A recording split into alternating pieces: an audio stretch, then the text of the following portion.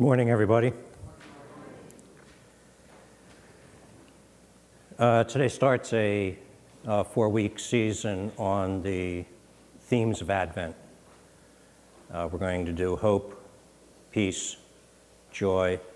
I'm going to guess the other one is love, but I'm really not sure. So I drew hope. And hope is a difficult thing to understand. If you read the scriptures about hope, where hope is mentioned, and you take the definition that our society uses with hope, and you insert that, oftentimes the passages just plain don't make sense. We need to sort this out, because hope is critical yet little understood in our life.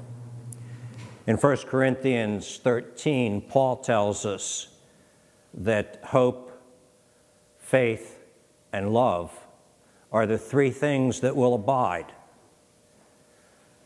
the three marks of Christian character. Romans 5, verses 2 through 6, Paul talks about investing our suffering and then through that investment, gaining hope. Hope touches our existence day by day and moment by moment, whether we realize it or not. Our need for hope and the role that it plays in our life is not too noticeable until hope is gone. We can fail to notice its presence, yet we are crushed by its absence.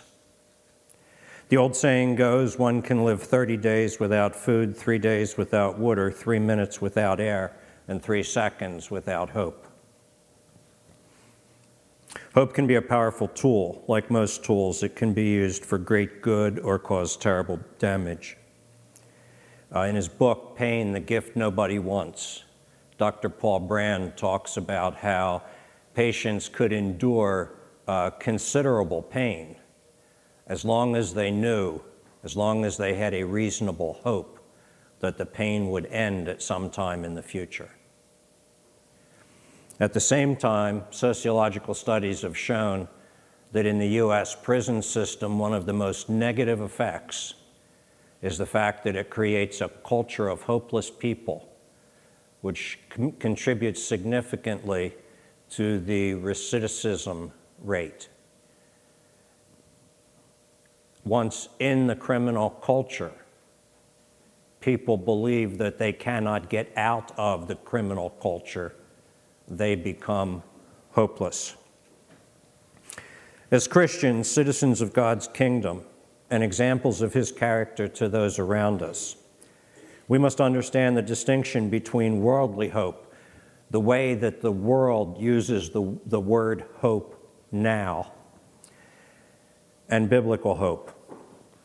We must be conscious of the hope that we rely on, avoiding the disappointment of baseless hope, and taking strength and focus from the sure hope available to us in Christ. This morning, I hope we're going to answer 3 questions. What is the difference between hope as understood by the world around us and hope as the word is used in the biblical narrative? What do the scriptures say about hope, and what is the role of hope in the Christian life? When the word hope is commonly used today, it expresses a desire for something to happen, usually with a relatively high degree of uncertainty.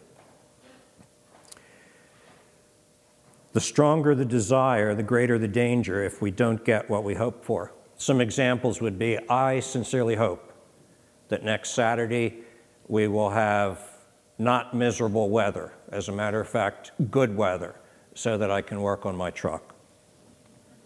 That's a casual hope. I hope that happens. That's my desire, but because it's going to be the second week in December, there's a fair degree of uncertainty attached to that. I could say, I hope that I get a raise at my next performance evaluation. Again, a desire perhaps based on my perception of my worthiness, but still an uncertain thing. I could also say, I hope my children are all healthy and lead productive, prosperous lives.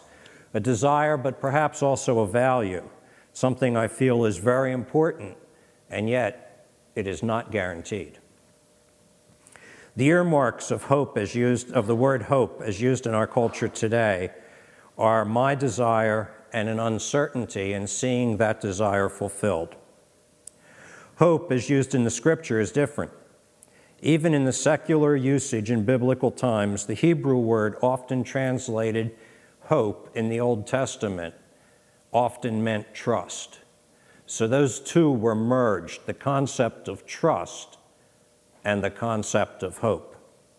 In the New Testament times, again, even in secular usage, the word translated hope, most often in the New Testament, had a connotation of expectation of fulfillment rather than uncertainty. John Piper says this difference, this is what John Piper says. Biblical hope is not a mere desire for something good to happen. It is a confident expectation and desire for something good in the future. Biblical hope has moral certainty in it. When the word says hope in God, it doesn't mean cross your fingers. It means, to use the words of William Carey, expect great things of God. Hope, as expressed in the scriptures, is always active. It moves us to act and to change. It's not an escape from reality or from problems. It's a response to them. Hope, as used in our world today, is often passive, like wishing for something. You know, I'm really wishing for good weather next Saturday. Sometimes hope, as expressed in our culture today, is a form of escape. I used to work with a fella who he bought a lot of these Powerball tickets because he had all kinds of money problems. Now, don't ask me to explain how the reasoning works here, okay? But he would go out, despite being in debt, and borrow money and take a day off from work and drive to Delaware and buy lottery tickets and come back up. I told him I didn't think that made a lot of sense. And his response to me was, well, if I win, I'll give you $100,000. Does it make sense to you now? And I said, no, it really still doesn't make any sense to me. But he had a very strong hope that he was going to win the lottery and that was going to eliminate all his problems. And every time his assorted numbers didn't hit, he fell into discouragement, he had trouble at work, and he also owed all the money that he borrowed to buy all the tickets that didn't win.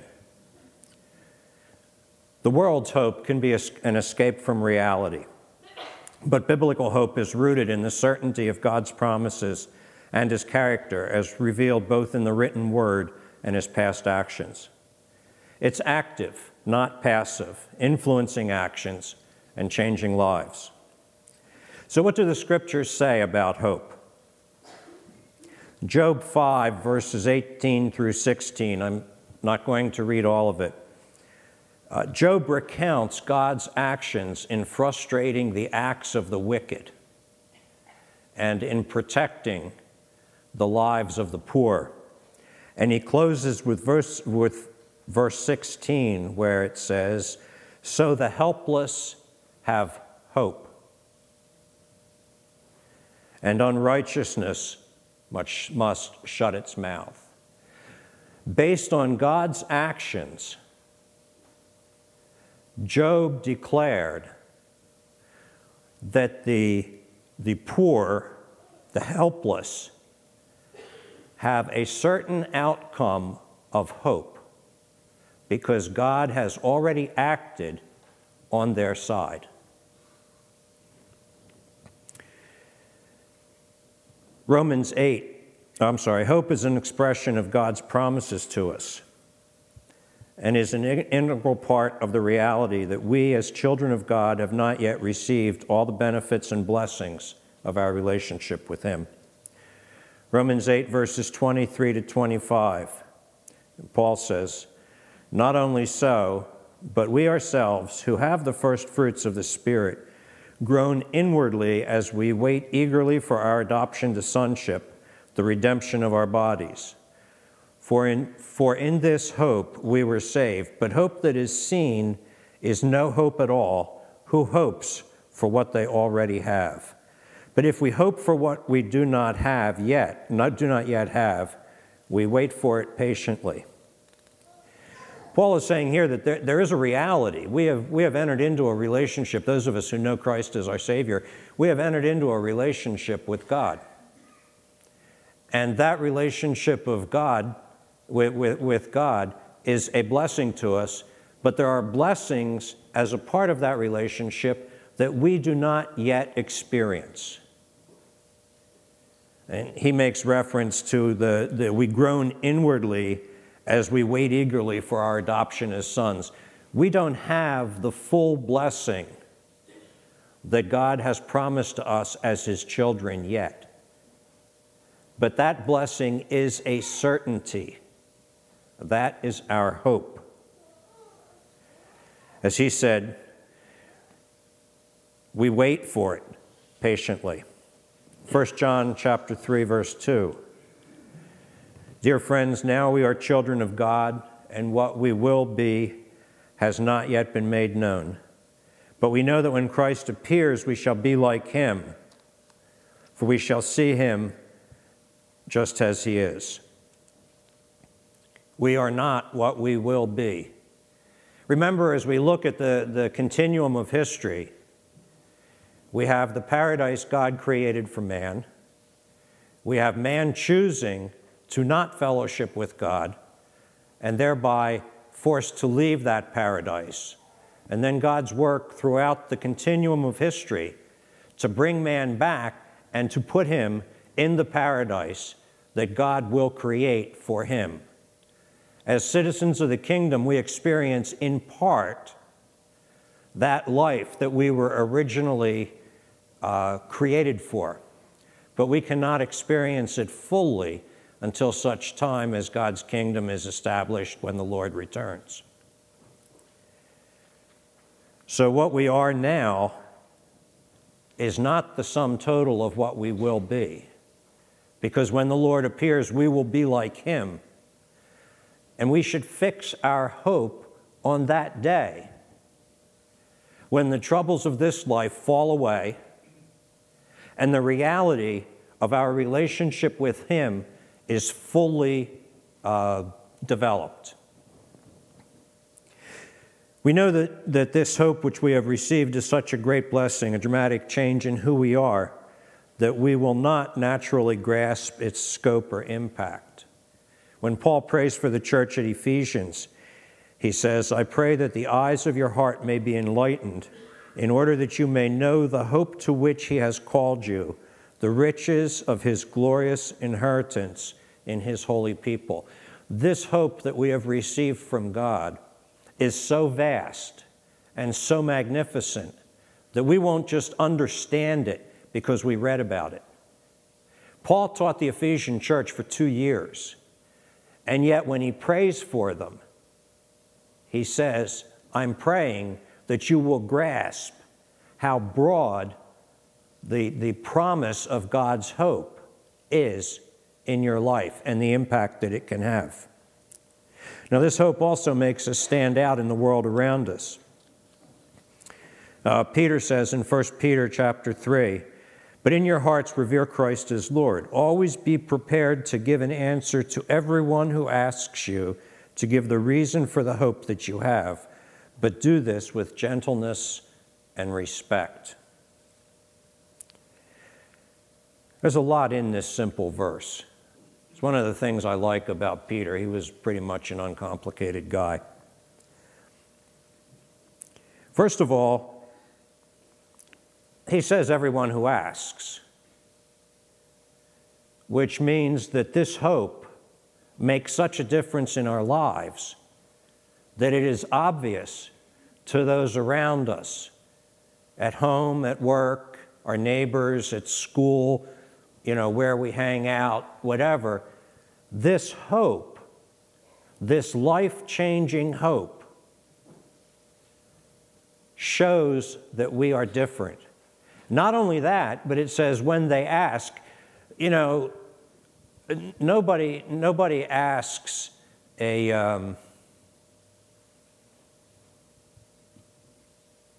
well, that's what happens when you go off script. People ask to be like good people. They don't ask to be like bad people. So if this passage says that they're going to ask us the reason for the hope that is within us, that means they see something in us that they want. So this hope is life-changing, and it makes us stand out. It says that we should be prepared to give an answer to everyone who asks us to give the reason. Those can be some pretty scary words. Don't let that bother you. Part of the task of the elders and your brothers and sisters in Christ is to prepare you to be able to answer that question if you can't answer it now. We look forward to working through that together as a body. It's interesting, he adds a footnote, but do this with gentleness and respect. Hebrews chapter 10, verses 19 through 25. Not a simple passage. The author of Hebrews says that our hope is rooted in our direct access to God without the need for a mediator. We can enter the presence of God through the blood of Christ. Jesus himself is our great high priest and the sacrifice that gives us this access. Our hearts have been cleansed of guilt and our bodies purified that we can pursue righteousness in our flesh. He says we have to make a conscious decision to fix our hope in these truths. The Lord is faithful. Knowing we have been cleansed from our guilty conscience and are able to live righteous lives, the passage says in verse 24, let us hold 23, let us hold unswervingly to the hope we profess, for he who has promised is faithful. And let us consider how we may spur one another on toward love and good deeds, encouraging one another, and all the more as you see the day of the Lord, the day, parentheses, of the Lord approaching. Knowing that we've been cleansed from our guilty conscience and are able to live righteous lives, we should be encouraging one another, both emotionally and practically. Romans 4:18 and 20 talks about the contrast between the hope of the world and biblical hope.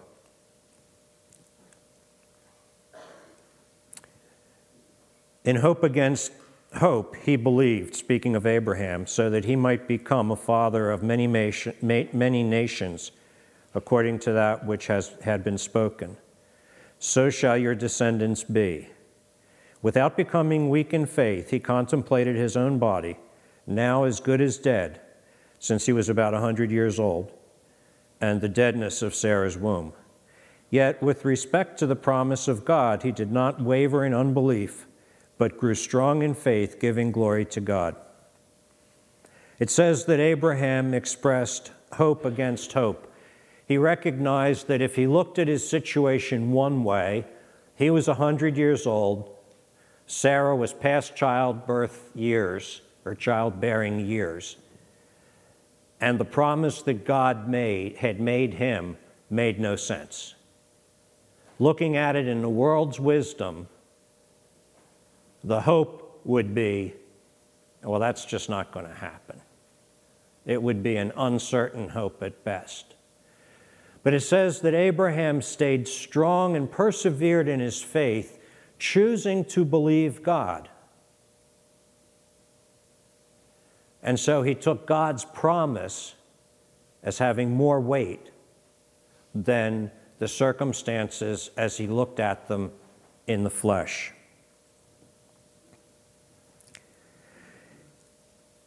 He was faced with two bases for hope, leading in two different directions. Abraham put his faith, his hope, in the promises of God. The last question we want to look at today is the role of hope in the Christian life. So what difference does all this make? We've seen a couple examples of real-life impact of hope in the previous passages. We see that hope, a future promise certain to be fulfilled, we have received as believers in Christ, makes us stand out in the communities in which we live and work. We should be ready to give a reason for that hope. We also see that our hope should move us to encourage one another to do good deeds and remain firm in the faith. In closing, I'd like to focus on another aspect of hope, on another practical impact of hope, We get to choose our hopes. We get to choose what we will hope in and what we will hope for. While there is no problem in desiring a nice day, a promotion at work, or that our children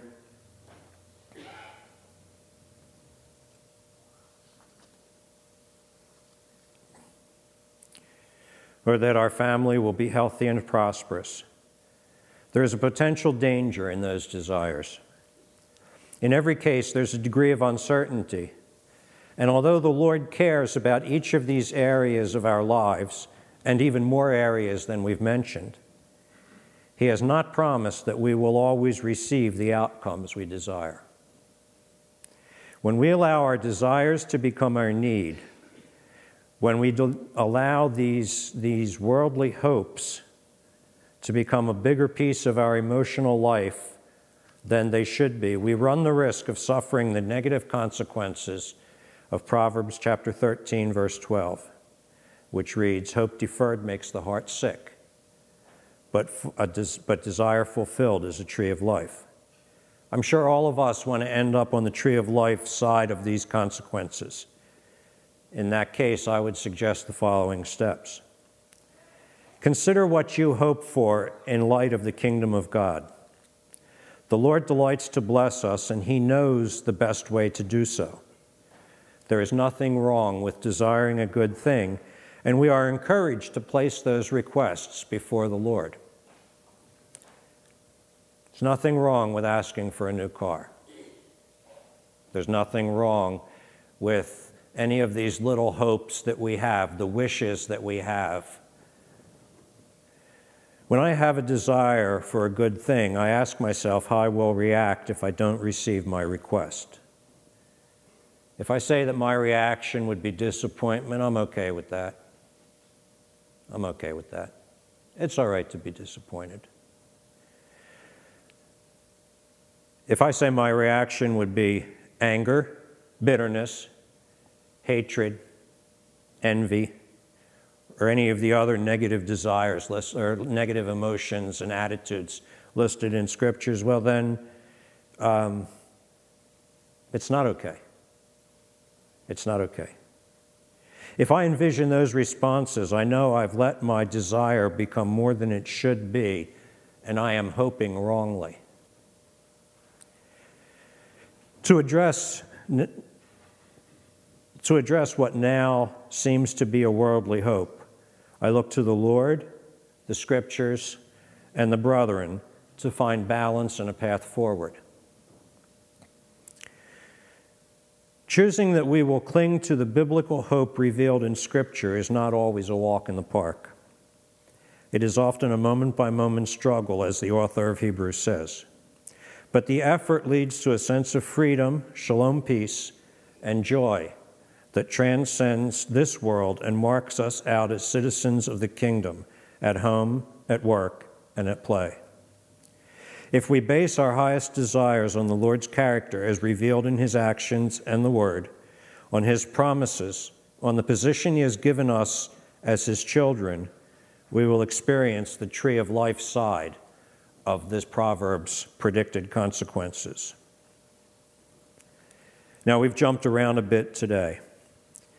So if you're only going to remember two things, and you give me the privilege of choosing which two those will be, I would say remember the difference between the uncertainty of worldly hope and the certainty of biblical hope.